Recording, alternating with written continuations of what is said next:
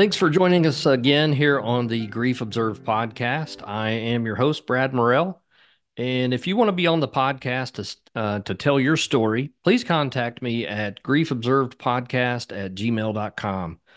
My guest today is an author and mental health professional, Diana Ward. She is here to speak about the loss of her son. And she has a book coming out as we record as of today. Of course, you'll be hearing this just a little bit later, but we'll be talking to her about that. Diana, thanks for joining me on the show. How are you doing? Good. Thank you so much for having me.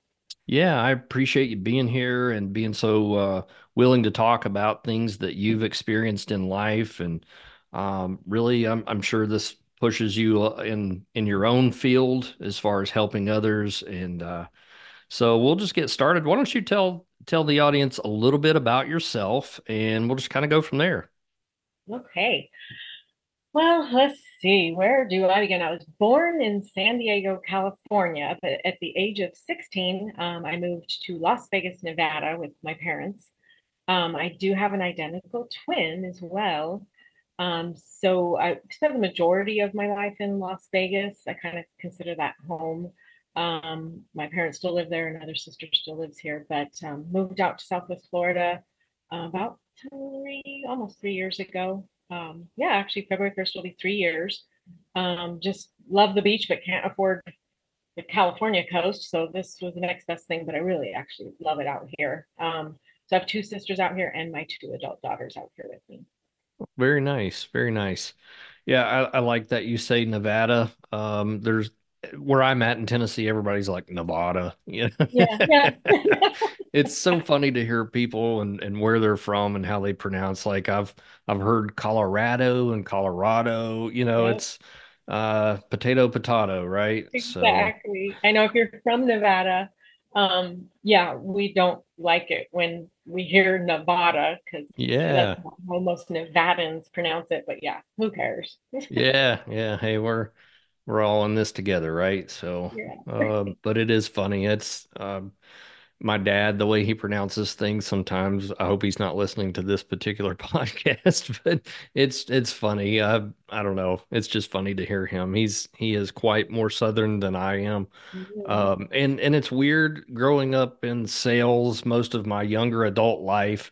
Um, I tend to mimic who I'm speaking to, and it's so weird. Like I've got a buddy Mike who is very country, and when he comes around, my wife will be like, "You've been around Mike today, haven't you? Your accent is very country." So Well, anyway, just kind of funny. yes, that's funny you say that because I most of my young adult life, I was in sales as well. So in Vegas, I was in real estate during the boom and then the crash. I've done timeshare sales, new home sales, retail, all of that. So I didn't get into the mental health field till later in life. I actually was age 37 when I went back to school and got a bachelor's degree, and then a master's. But so yeah, my most of my life was in sales. Yeah, that's interesting. I did not start doing licensed professional counseling until I was 42. So, and I'll be 49 in October. So, I think sometimes we appreciate these types of fields more. And of course, I can't speak for somebody fresh out of school, but I enjoy the fact that I went through some bumps and bruises in life to kind of get me to this point, to know what people are going through as opposed to just reading it out of a textbook. So, Right. Yes. I don't know, it's m more meaningful to me. So, Me too. Thank you. um, so I know you want to speak about your son, and maybe we'll start there and then kind of maybe glide into the book later as far as inspiration for the book and as well as your job. So let's first take some time to honor who your son was as an individual. Tell me about him. Okay. Well, he, he was on the spectrum, which, back then, this was 20-ish years ago, um, we didn't really know that or understand it as much as we do now. But just so he was a very sensitive child to his environment. Nothing was, in the middle or gray to him. It was very black and white, Hmm. very extreme. So, when he was having a bad day or he was unhappy, it showed. And so, I remember him either being really, really happy and excited or really, really mad and miserable. Mm. Um, and he was my first child, so that was really hard for me as a new mom, not really understanding what was going on with him, even from a very, very young baby. He was very sensitive to hot, cold sounds, all that good stuff. Um, but later on, as I kind of learned what made him tick, so to speak, or learned more about what was going on with him, he was really, truly a genius. He was Mm. very bright.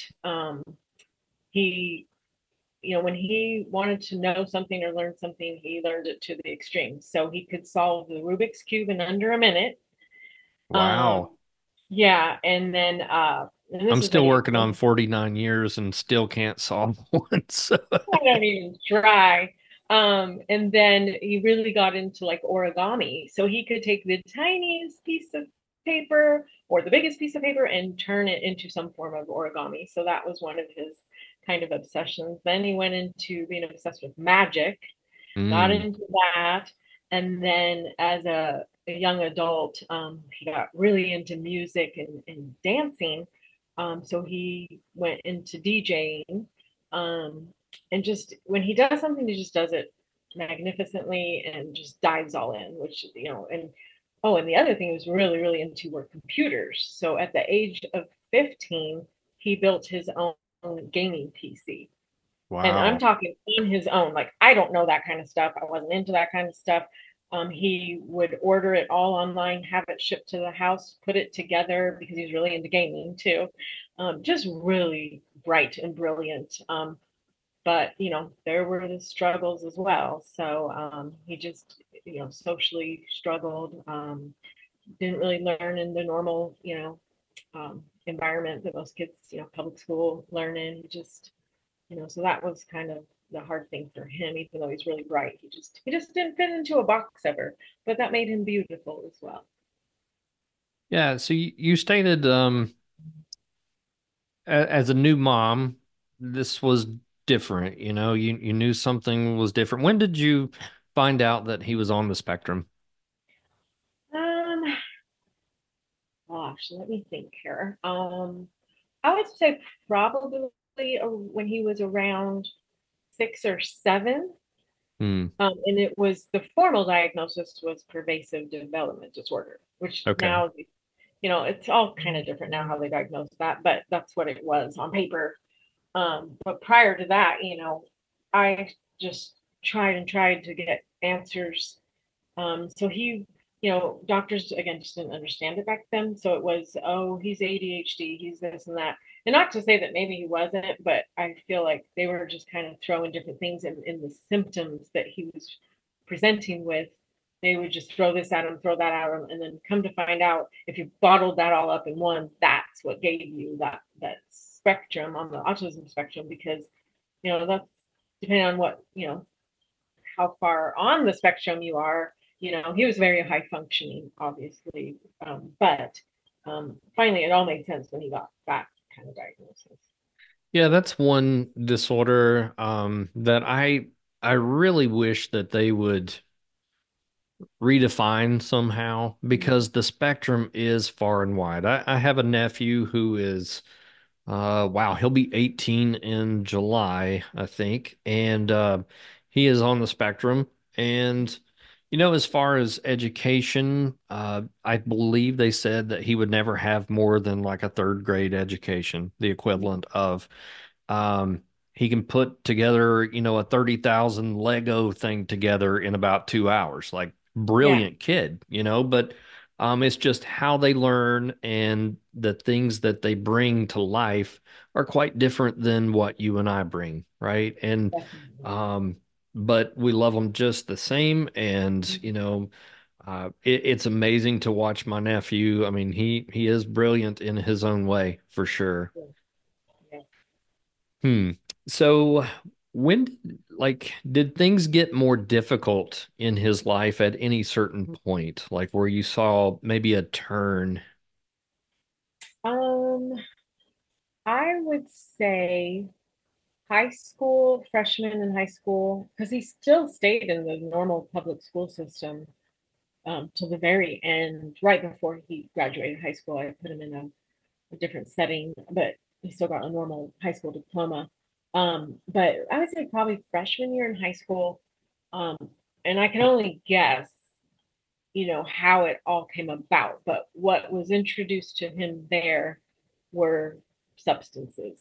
Mm, You maybe I think it just started out with something simple as vaping, but then, experimenting with different things, and it just spiraled from there because he always struggled with the sensory disorders.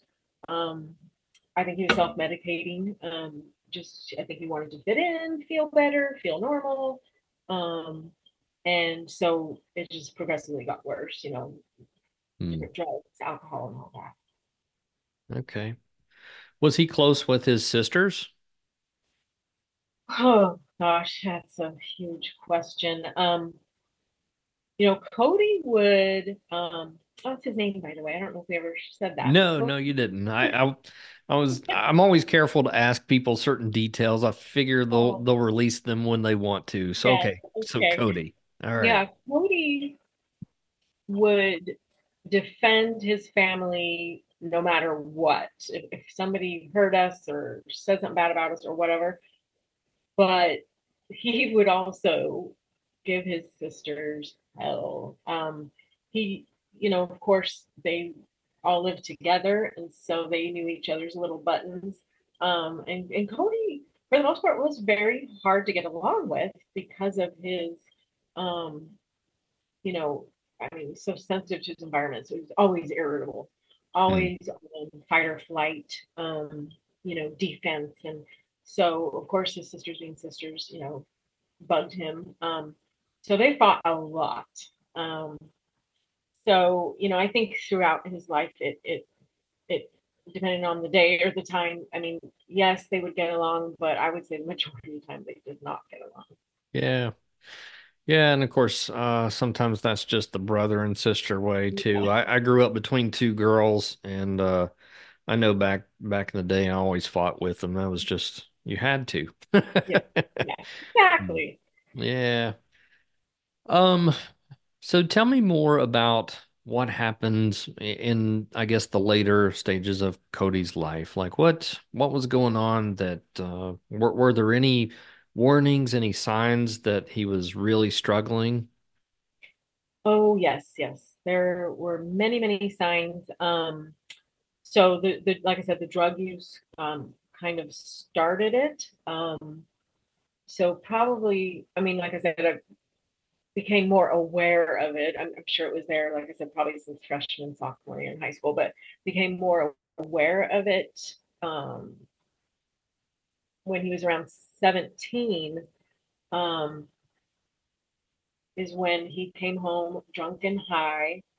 And that's when I was just like, nope, not gonna happen in my house. That is one thing that um, I wasn't naive to think that all three of my kids weren't experimenting with something. I did that as well growing up, but I definitely was always very clear. I was divorced too, so split custody between the ex-husband. But so when they were with me, I always made it very clear: no drugs or alcohol in my house. I won't condone it or enable it.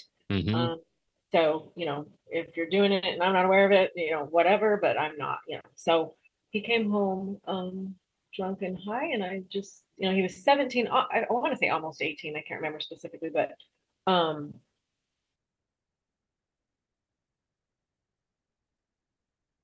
I said, pack your stuff. So he did. He moved out. And I think that's a tough thing about being a parent to an addict child is the last thing you want to do is like send them out the door out of like your I don't know, you feel like you have some sort of control over their protection, to keep them safe, even though, they are still their own person going out there, living their lives. But, doing that and kicking him out, it was a horrible feeling, because I was like, this could make or break him. It could either wake him up to have him say, oh crap, I better stop what I'm doing, change my ways. I got to go, deal with this. I'm out on my own now, not living under my mom's roof. Or it could give him even more an opportunity to use drugs and drink and all that more. So unfortunately, it did go the other way. He did even more. Mm, Um, and he was such a different person because, I mean, yes, I think he did the drugs to feel somewhat normal, but he was a very curious person. So he was always searching, like, the spiritual side of things or just understanding life and the deeper meaning. He was never a surface level person. hmm. When people talk to you, it would always go very deep, and sometimes I would like get exhausted by it because sometimes I'm like the end of my day working in a psych hospital. I'd come home and I just want to check out, and he would come in and just be like, "Mom, what's the meaning of life?" And go really deep. So the drugs that he used kind of went down that kind of road, like DMT.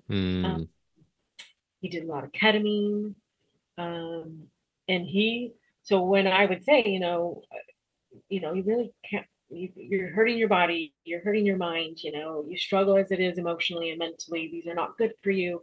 And his defense was, they helped me, Mom, because I'm seeing like things differently spiritually and stuff. So he wasn't your average addict that's just like, oh, I just want to get high.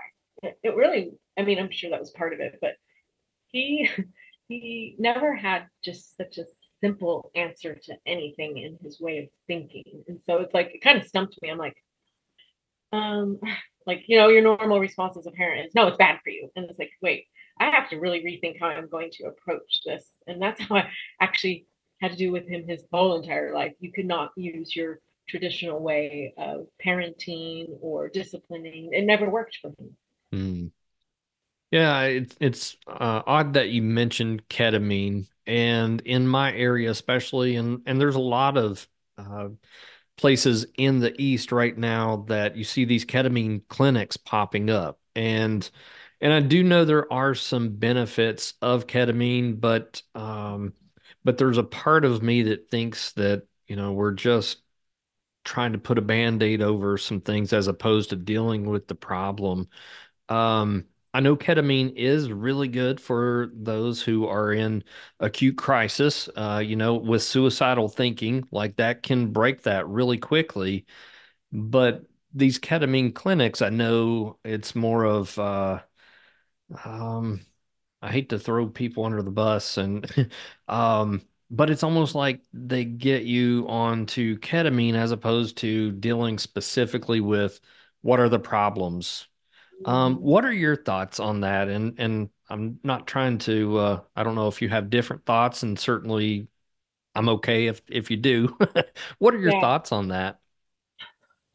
Um, I think I'm along the same thought as you are.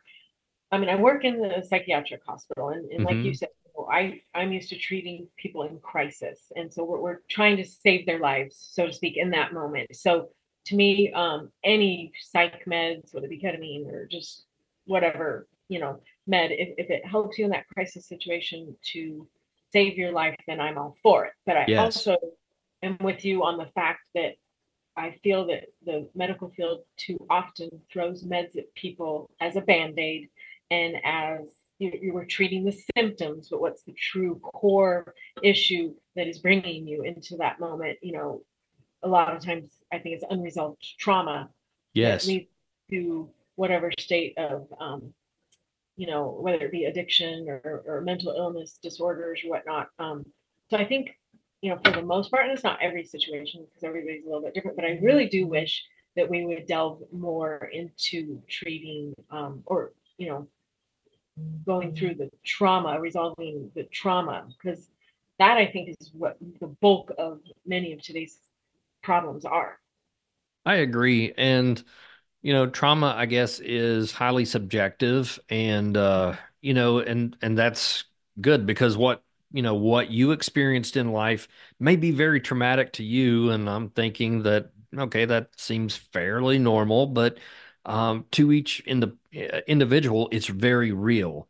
Yeah. One of the things that I do in my practice is doing EMDR. I love it. Mhm. And for Yeah. anybody listening who does not know what EMDR is, definitely look it up. It's eye movement desensitization reprocessing.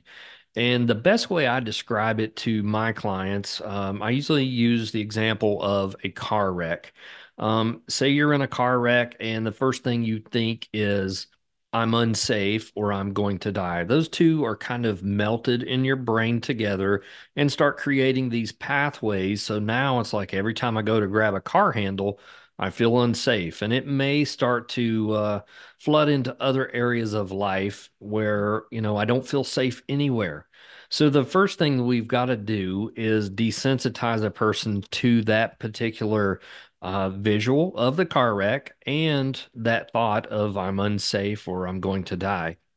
After we do that, then we come back and think about that same horrible car wreck, but this time, what did you want to believe? Well, I wanted to believe that I was safe. And I always state, I'm not trying to repaint history here. I'm not trying to make you believe something that's not real, but I want you to think about the car wreck and think, I am safe. So that's the reprocessing part in the brain. And it is just so awesome to use, especially in trauma. It's great with anxiety. There's so many things. I've even used it with level of urge, like with drinking and things like that. I've not had as much success in those areas with trauma. It's almost like an instant. I won't say instant. That's probably unfair. I've had some times where I knock it out of the park on the first try, and then there's some people I've had come 5, 6 sessions later, feeling much better. With substance use, it is a little bit trickier, and I've had less success there with it. But anyway, I think, like you stated, dealing with the trauma, dealing with the problem at hand, that's where we really need to camp out. Um, the problem is getting people into the counseling office, or it's or even just talking about their problems sometimes, Yes. especially with men. Like we're not as emotional. So I think just getting us to talk, getting anyone to talk. Now, the stigma, I do believe, has fallen quite a bit since COVID. I stay full, on the days that I work, I've got a turnstile at my front door. It's in and out all day long. So people are actually getting out and dealing with their mental health. Yeah. Um, Sorry, that was a big rant, and this is your podcast, not mine. No, So, no, I agree with you 100%. I haven't personally gone through it or used it, but know very many people that have had success with the EMDR. It is the newest, latest, greatest thing. Um, at least it's probably been around a long time, but I think more people are utilizing it. Um, and I think, yeah, I think more of that needs to happen. And the other thing is, it frustrates me because I mean, mental illness runs my family quite a bit, and it's the insurance and or accessibility, whether it be financial or whatever, is that needs to change too. So, but that's a yeah. different rant on a different day. Yeah, it's insurance is a thing. It is if I could be self-pay only, I would do it. I just hate for people to have benefits that they can't use. So that's why I got in the insurance game. But I will state, just because I'm still frustrated, that I did tell one insurance carrier this month to take a hike just because I don't feel like all these payers have people's best interest at hand, Yeah, whether it be their providers or their clients or customers, right? It's unfortunately, health insurance has just it's taken a big toll over the years, and it's not what it used to be. Um, no. So, and that can be a major factor in somebody coming or not coming to counseling. You know, if it's covered, like sometimes there's EAP programs where a company, has basically got something with a payer where they'll take care of, say, 5, 10 sessions. And sometimes Mhm. that's all it takes for somebody to get on a better track is let me just go in, talk about a problem, blow it out for a few sessions, and I'm back to normal life. Yeah. Or it may be that entryway that says, okay, I've never gone to counseling, but hey, this is nothing but a little bit of gas and time out of my pocket since the Mhm. company's paying for it. And that may Right. be a great entryway for people to get in and see that, okay, not every therapist, as you and I were talking before we punched record, not every therapist is that one that you see on TV that's the guy that's like, tell me how that makes you feel, and it's like people don't need that. They need Oh, real somebody that's willing to listen, to walk with them through the fire, if you will. So yeah. tell me a little bit more about this book. Like I wrote a book last year. It was a divorce recovery workbook, and I kind of swore that I would never write another book. It is a challenge. It is if I had hair besides on my face, I would pull it out. Tell me more about your book. Okay, well, so I to start with, have a bachelor's degree, master's, and then I went a year into a doctorate in clinical psychology.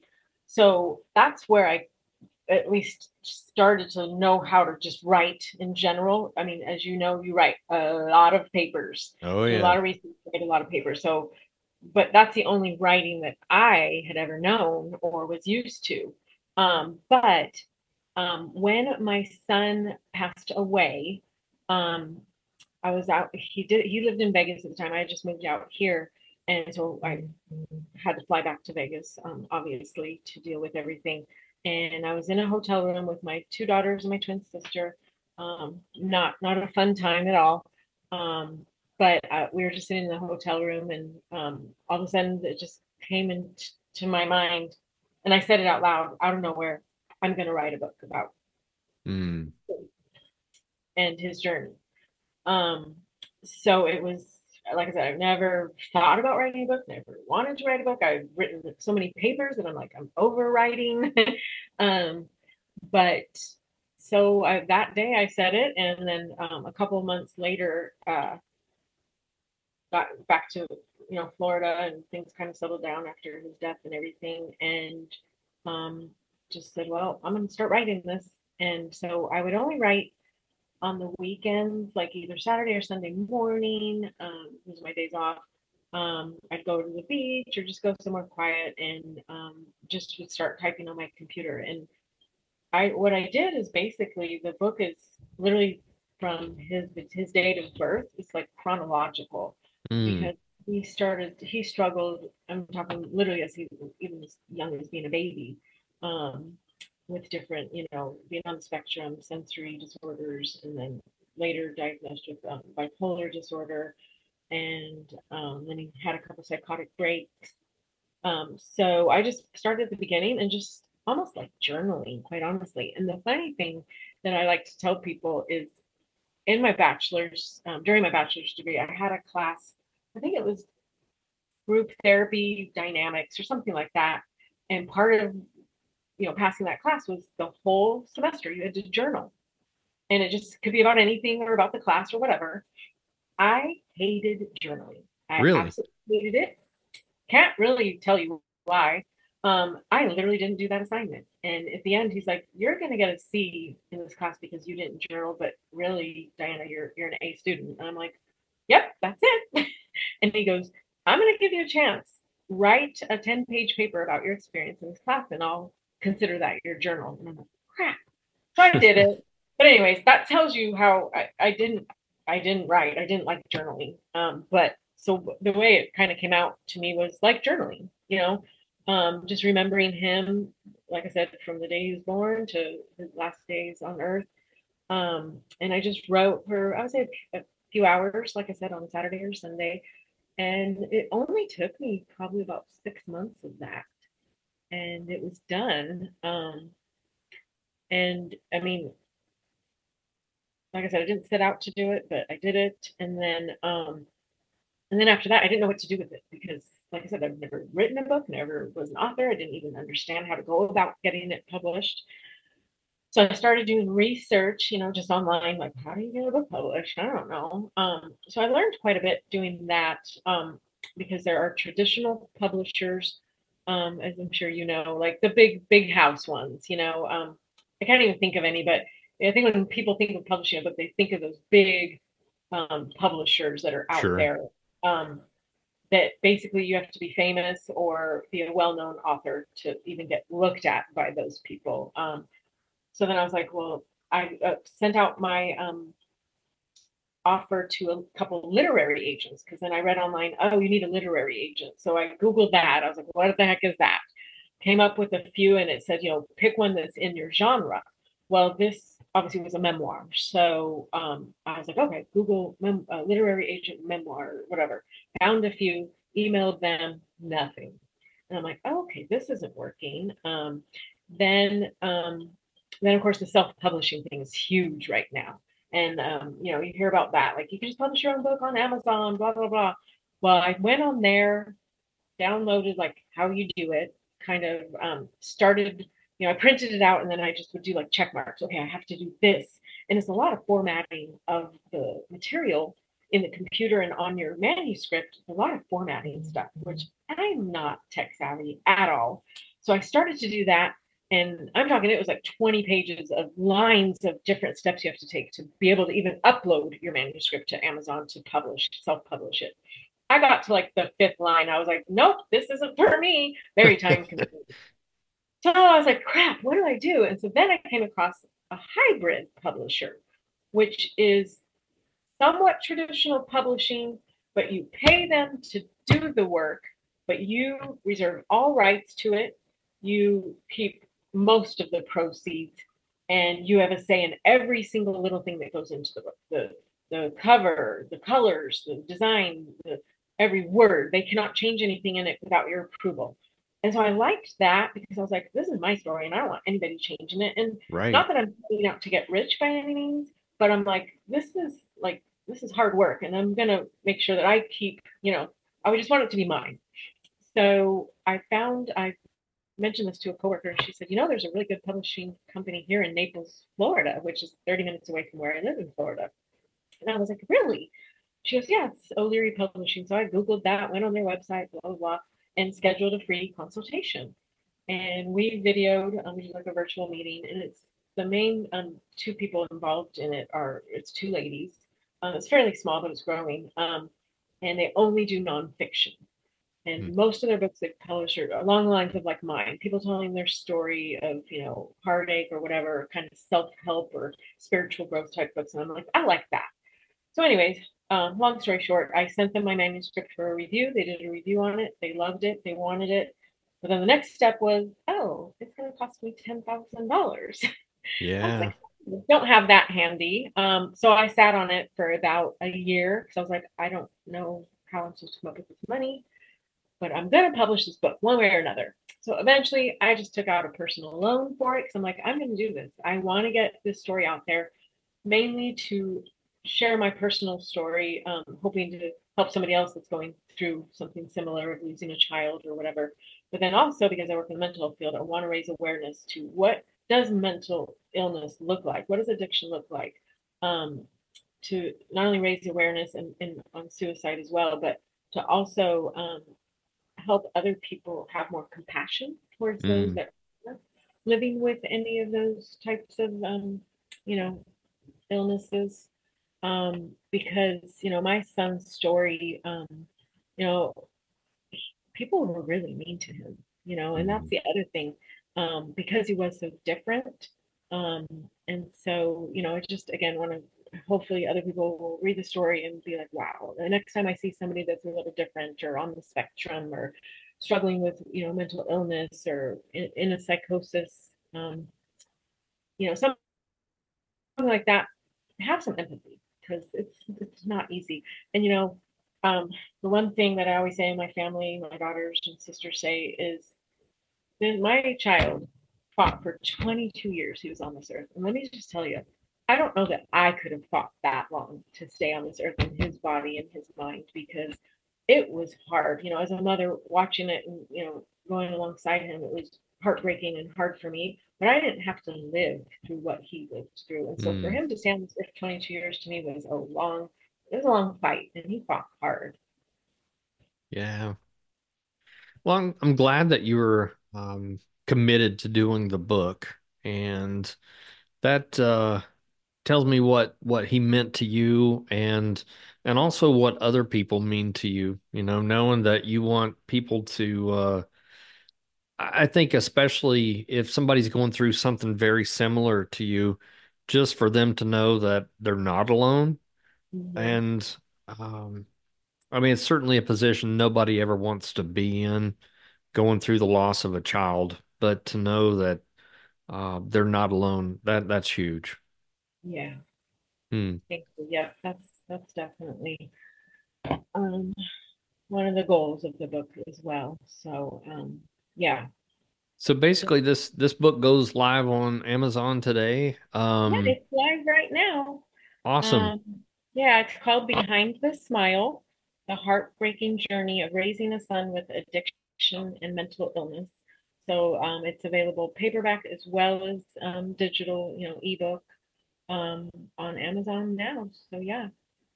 All right. I will definitely put that in the show description so people can just click on that and go directly to it. So I Thank definitely you. need to get a copy myself.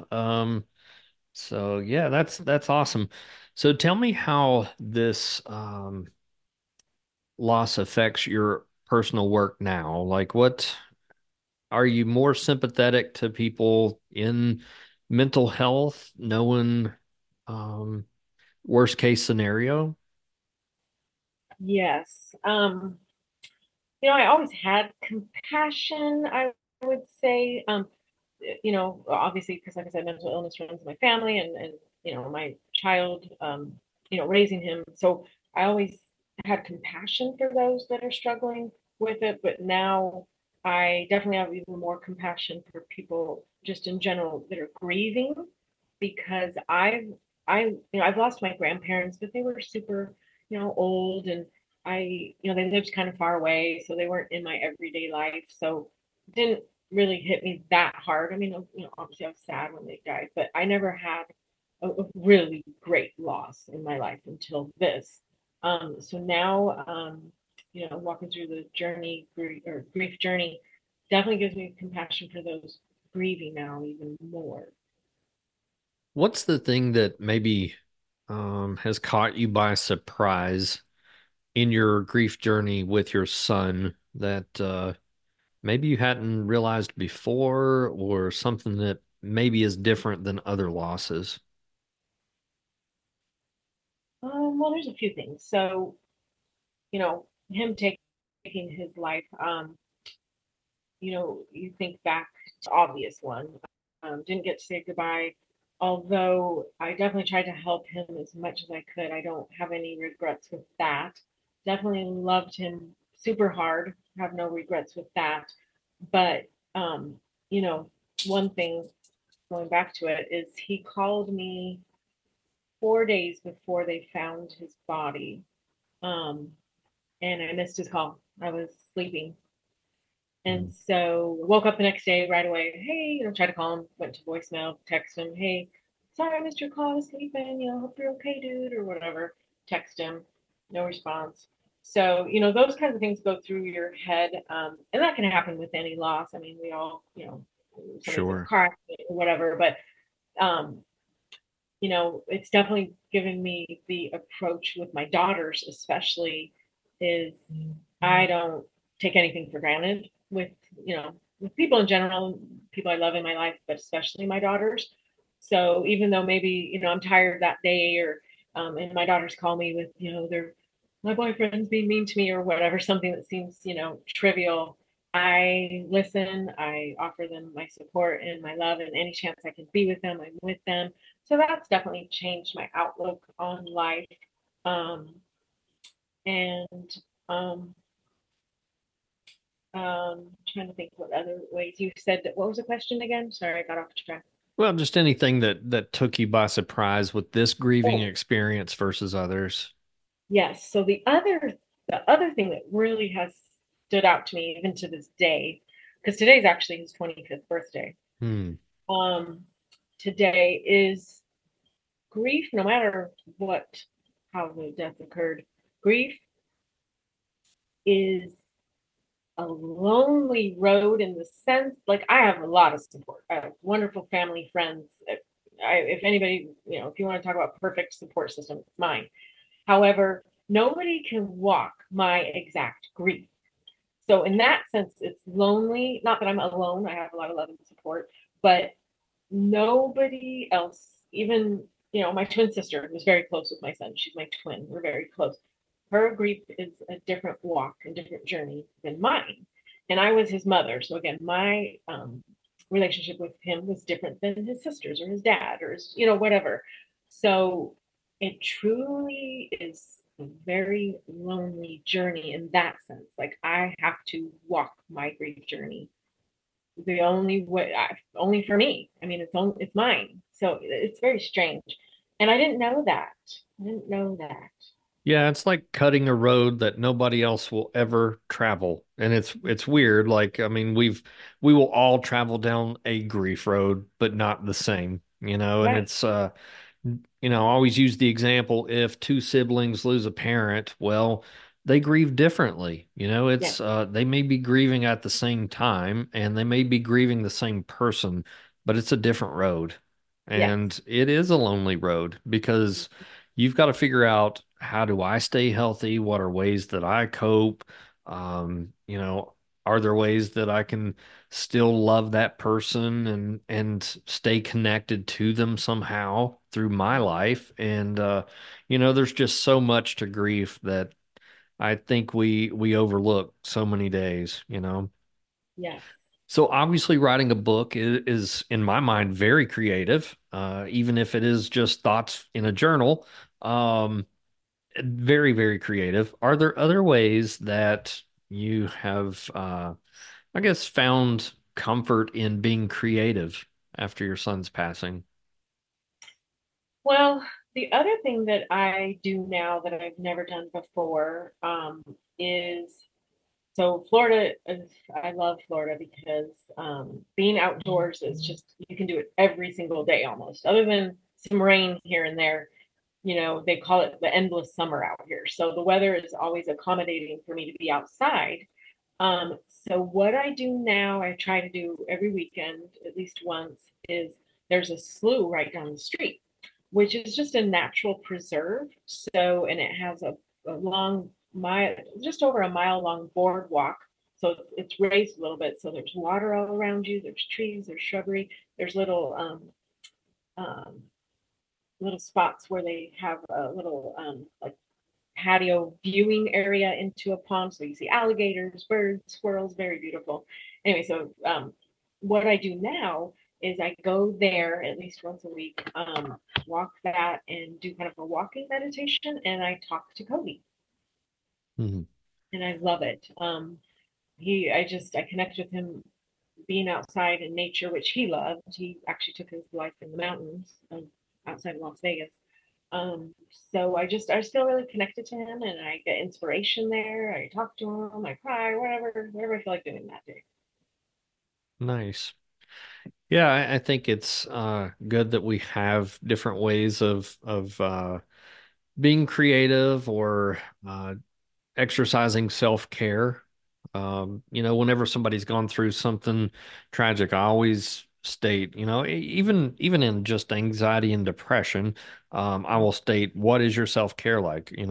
Are you eating properly? Are you exercising? Are you getting sleep? Are you getting your nails done? Are you going for a massage? That those are important things that say, I love me and I want to care for myself. And it's not easy to do, especially in times of grief. We start falling apart. And I think there's moments where it's okay to fall apart, but when you pick yourself back up, are you um are you taking care of yourself? So, trying to think of some other Yeah. questions. Like, have you had any pressure from others to, um, I hate the terms move on, but does anyone in your life feel like you should be further along than where you are? No, and I'm so grateful for that because I'm on a couple different grief um or losing a child like Facebook pages. Hmm. And I hear and see that a lot. And that's just awful. But thankfully, no, I have not experienced that.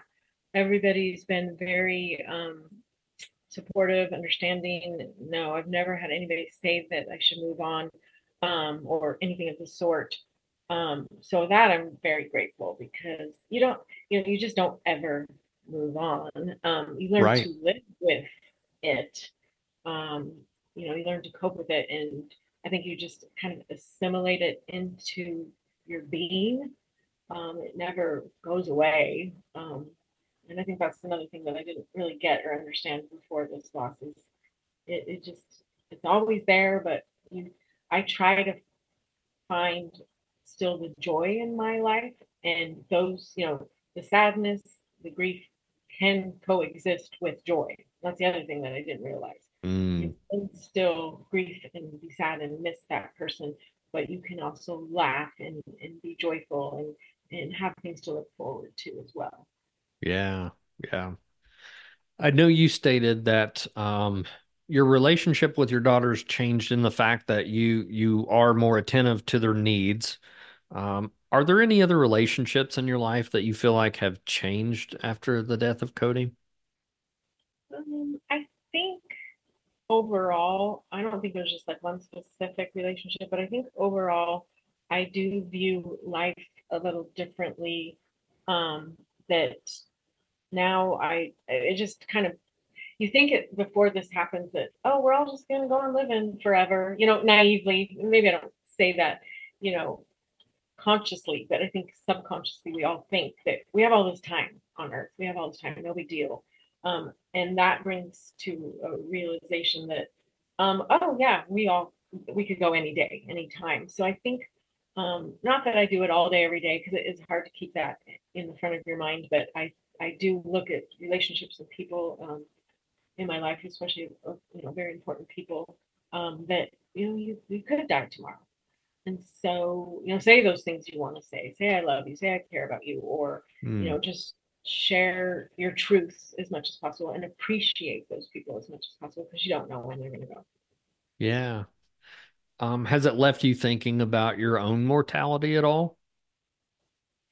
Yes. So this is kind of weird, but not that I'm suicidal by any means. I don't want to die, but knowing in my belief system that I will see him when I die again, I actually am looking forward to it. Yeah. No, I understand In a that. weird way. Yeah. So again, not that I want to go today or tomorrow. If I were to, I am okay with that. Because I do know that it's going to be an amazing reunion. I feel very similar in the fact that at 48 years old, I don't have a bucket list. I feel like everything that I've ever wanted to do, I think I've accomplished that. And it's not that I want to die tomorrow, today, whatever. No, I want to keep on living. But if I were to die tomorrow, I don't think I would feel cheated. Right. I don't need to go see the Eiffel Tower. I don't need to say anything to anybody else in my life. Like everybody that I'm in contact knows I love them. Like, and if they don't, then something's wrong because I tell my family all the time, Yeah. and I hope that it doesn't require that one more time to make Right. it concrete in their mind.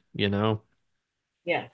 So I do understand what you're stating. I really do. And I think it's great that you feel that way, knowing that you are sounds like complete, to be honest, that you don't need anything else out of life. And Yeah. if you turn on the TV for 5 minutes today, you see that everybody's trying to gain more of something out there.